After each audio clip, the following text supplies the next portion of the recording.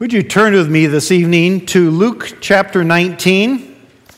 And I might have thrown some of you off who are anticipating we're going to go to Mark, as we have for quite a while. We are actually going to look at a story that is found in Mark and in all of the Gospels, but they all kind of give us a little bit different details. And I like the way some of the details Luke gives us. He doesn't give us all of them, so we'll bring all their Gospel accounts into it. But I'd like to read Luke's account, even though we're following Jesus' life through the Gospel of Mark, as we turn to the story of Palm Sunday.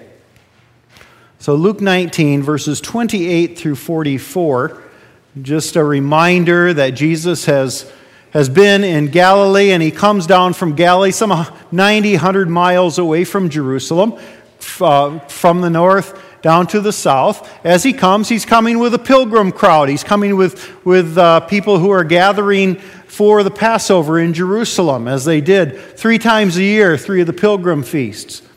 And so he's coming with a crowd, and along the way they're experiencing some things about Jesus, perhaps some of his teaching and some other things as well. And as they get to Jericho, before they turn to go up the Jericho road to Jerusalem, Jesus encounters Zacchaeus and has that encounter, and he heals a blind man. And then as he gets to Bethany, he raises Lazarus from the dead. So there's a lot of stuff that's just happened, stuff that you would imagine excite this crowd. And so that could be part of the excitement that's going on Palm Sunday. Now where Luke picks it up, he picks it up just after Jesus has told a parable about being prepared. He has to go away, being prepared with the gifts God has given to us to work for his kingdom until he returns. And then we pick it up at verse 28. After Jesus had said this, he went on ahead, going up to Jerusalem. As he approached Bethphage and Bethany at the hill called the Mount of Olives, he sent 2 of his disciples, saying to them, "Go to the village ahead of you, and as you enter it, you will find a colt tied there, which no one has ever ridden. Untie it and bring it here. If anyone asks you, 'Why are you untying it?' say, 'The Lord needs it.'" Those who were sent ahead went and found it just as he told them. As they were untying the colt, its owners asked them, "Why are you untying the colt?" They replied, "The Lord needs it." They brought it to Jesus, threw their cloaks on the colt, and put Jesus on it. And as he went along, the people spread their cloaks on the road. When he came near the place where the road goes down the Mount of Olives, the whole crowd of disciples began joyfully to praise God in loud voices for all the miracles they had seen. "Blessed is the King who comes in the name of the Lord. Peace in heaven and glory in the highest." Some of the Pharisees in the crowd said to Jesus, "Teacher, rebuke your disciples." "I tell you," he replied, "if they keep quiet, the stones will cry out." As he approached Jerusalem and saw the city, he wept over it and said, "If you, even you, had only known on this day what would bring you peace. But now it's hidden from your eyes. The days will come upon you when your enemies will build an embankment against you and encircle you and hem you in on every side. They will dash you to the ground, you and your children within your walls. They will not leave one stone on another, because you did not recognize the time of God's coming to you." We'll conclude our reading at that point. Would you join me in prayer? Holy Spirit, as we look once again at this familiar story, help it come to life for us. Help us to understand what you're teaching us through it. Even as we remember what Jesus did for us, help us to remember who he is for us as well. We pray it in his name. Amen. So we have come to call the events that we read just in Luke 19, and we read in the parallel accounts, we have come to call this Palm Sunday. And the major event of the day we have come to call the triumphal entry. But I think we've got the names wrong. Both of them. Think about it. Why Palm Sunday when palms were an inappropriate image for the day? And what is triumphant about an entry into Jerusalem that leaves Jesus weeping? Well, that's what I want to explore with you for a little bit this evening by asking, what's the appropriate image for the day? What should the day be called? So I want to look at 4 images that come out of the day and try to decide what image is the most appropriate. So the first image is the donkey. Jesus is coming to Jerusalem from the east, a fact that would not have been lost on Jewish readers since Messiah was supposed to come to Jerusalem from the east, according to Ezekiel 43. He's made his way from Galilee with the pilgrims going to Jerusalem for the feast of Passover, to Jericho, where he gave sight to a blind man, and to Bethany, where he raises Lazarus. So a curious and excited crowd is following Jesus on their way to Jerusalem for the Passover. With crowd in tow, Jesus heads a very short distance to Bethphage, which he enters riding on a donkey. At this, the crowd goes nuts and begins to treat him like Messiah. Why? Because he just said he's the Messiah. Bethphage was on the outer city limits of Jerusalem, especially at festival time. A little aside here, at the Torah tells the Jews, you got to be careful what you do on the Sabbath. Then some of the sages had come up with specifics on what you could do on the Sabbath and what constituted work. And one of those was walking more than a mile to a city. Well, the trouble was that Jerusalem was rather large, but when the festival people came, they had to camp all outside the city, quite a ways away. And on the Sabbath, which every festival day was considered to be a Sabbath day, and so you treated it like the Sabbath, all of them would have been violating those rules. And so, particularly for festival days, the sages said, we're going to extend the city limits of Jerusalem. And so on festival days, the city limit sign would have been at Bethphage, coming from the east, so that they didn't have to violate the Torah in their walking. So it was the outer city limits of Jerusalem, especially at festival time. And so Jesus was actually entering Jerusalem at Bethphage, consciously and intentionally fulfilling prophecy. Think about it.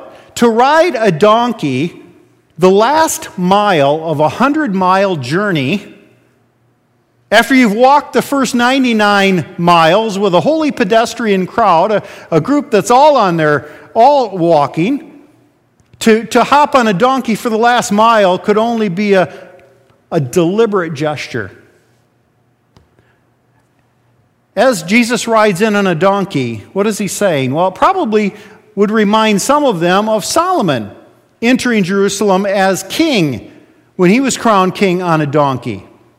A lot of the religious rulers, or the kings of the day, would ride in white steeds or whatever, but he chose a donkey. He chose the path of humility, and now Jesus does the same thing. But I think it would also remind them of 2 messianic prophecies. The first is in Genesis 49. All the way back in Genesis, Jacob is sharing his will with his 12 sons.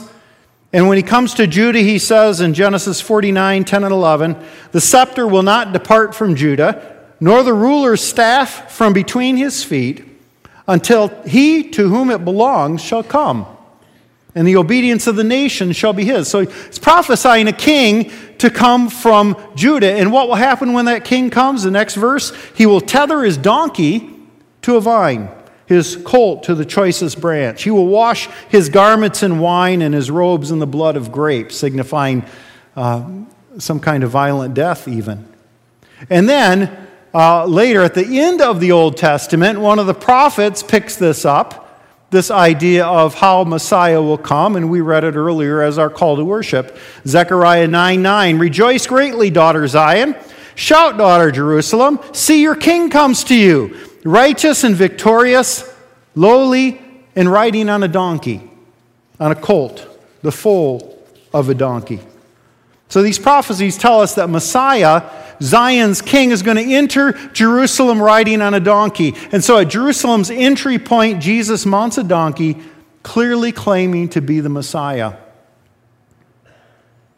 Well, the crowd erupts at the top of the Mount of Olives, within hearing distance of Jerusalem, because you get to the top of the Mount of Olives and you look right across at the city of Jerusalem on the next mountain over, and it's a rather narrow valley between the two. And there in the hearing distance in Jerusalem is an extra large contingent of Roman soldiers, complete with riot gear, because festival crowds, especially the zealots in them, were known to get out of hand. So back on the top of the Mount of Olives, one voice and another begins to shout parts of Psalm 118. Hosanna, save us, blessed is he who comes in the name of the Lord. And out come the branches. Palm branches, according to John. And some Pharisees in the crowd rush to Jesus, trying to get him to quiet his disciples. What's going on? Well, we see from their actions, first of all, they placed cloaks on the donkey, and Jesus sat on it. They placed cloaks on the road before him. All of this indicates a royal procession.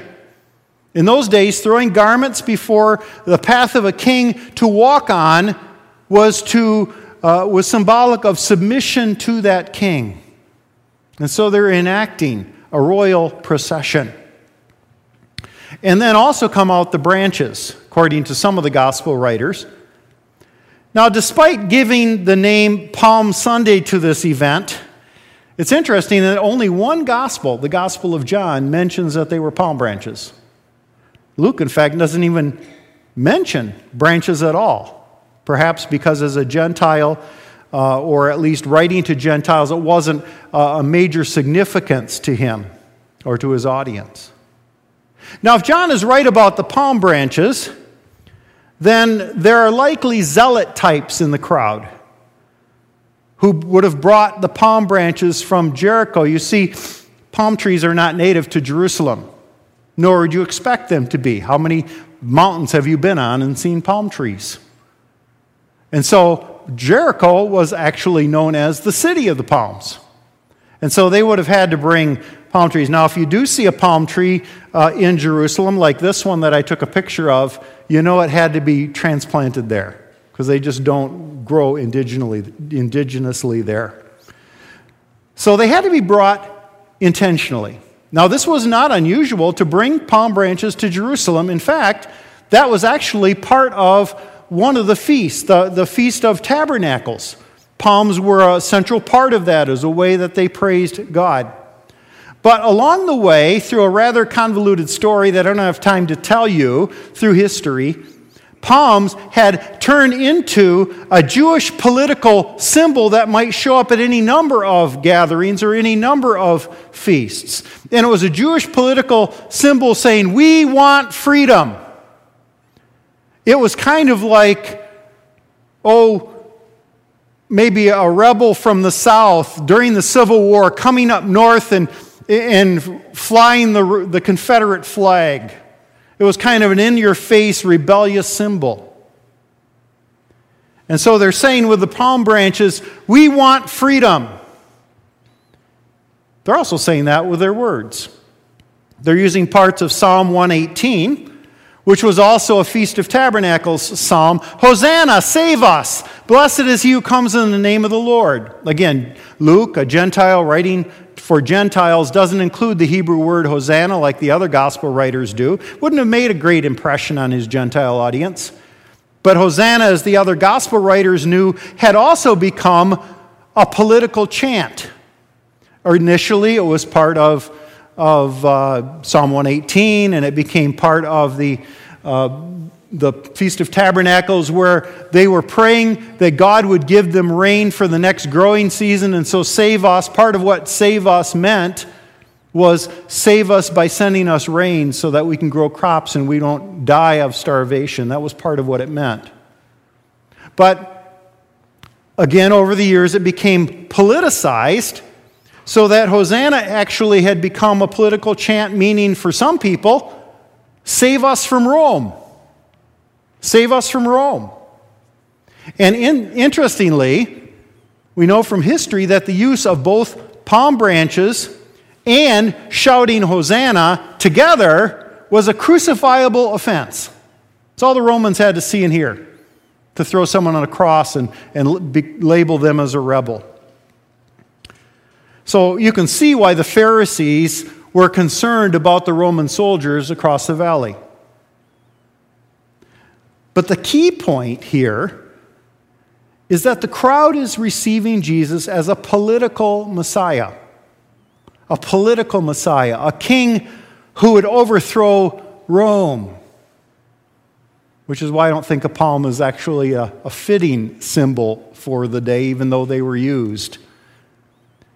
But because they were receiving Jesus as a political Messiah, this brought about the third symbol, which is the tears. The tears. If this was a triumphal march, Jesus sure had a funny way of expressing it. He wept. And in the Greek, the word means that he sobbed loudly and uncontrollably. Now he's weeping for the city of Jerusalem, which, as he prophesies here, will be devastated by the Romans. Indeed, not one stone will be left on another as they destroyed the temple. The proof of that prophecy is seen in this picture. And you can go to Jerusalem and see it. Down below on the main street below the Temple Mount, you find all these stones that were torn from the temple and thrown down on the streets below and simply left there 2,000 years later. So Jesus knows this is coming. So he weeps over Jerusalem, but he's also weeping for the people of Israel. Mostly this crowd of chanters. And he says, if you had only recognized what would truly bring you peace, but because you're looking for it through a military solution, you're going to get more than you expect, and it's going to be brutal. It's going to be brutal. Now, there's an interesting aside we can make here with the parallel scenes of Jesus weeping. 2 times in the Bible it says that Jesus wept. I know that was everyone's favorite memory verse, right? Because it was the easiest one to remember. Well, the 2 recorded incidents of Jesus weeping actually happened within a mile of each other and within a few days. The first, the funeral of Lazarus, he sobbed quiet tears of compassion because he shared their hurts. Now, he sobs loudly and uncontrollably because the people missed him. And that's an interesting question.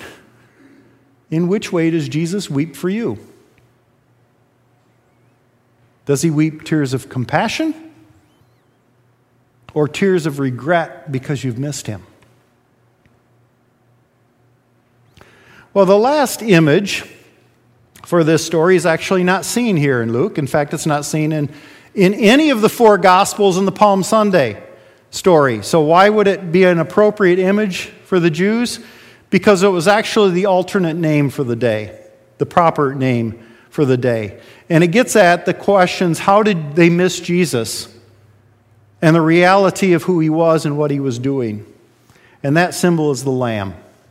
It's the lamb because this happened to be Lamb Selection Day. It was Nisan 10 on the calendar, which I know immediately says, oh, yeah, now I know what he's talking about. Nisan 10, 4 days before the Passover, was the day you selected your lamb for your family, 4 days before the Passover. Now, there were particular requirements for the Passover lamb. It had to be perfect, unblemished, and from the flocks of Bethlehem, the rabbi said. So most of them had to buy their lambs at the temple at a rather high price because their lambs wouldn't have fit those particular requirements. Incidentally, this picture that I have up here are actually Passover lambs. I don't know if you can see that they're marked with blue, like spray painted with blue. They've been designated as Passover lambs. And this is a group, the only group that we know of, that actually continues to celebrate Passover the same way Jesus did. the same way the Old Testament people did. The Jews don't because they don't have a sacrificial system anymore because the temple has been destroyed. But a certain group of people still celebrates it, and they're called the Samaritans. And so in Israel, you can still find this rite happening where there's this selection of lambs. The kids, as you can see, get to know the lambs from their family. And that was kind of the point, I think, partially at least. Your family would keep the lamb with you for 4 days.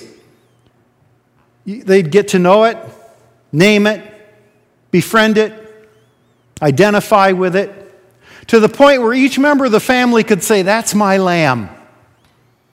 And then on Passover, your lamb was slaughtered for the atonement of your sins. Well, this particular year, Lamb Selection Day fell on Sunday, the one we call Palm Sunday.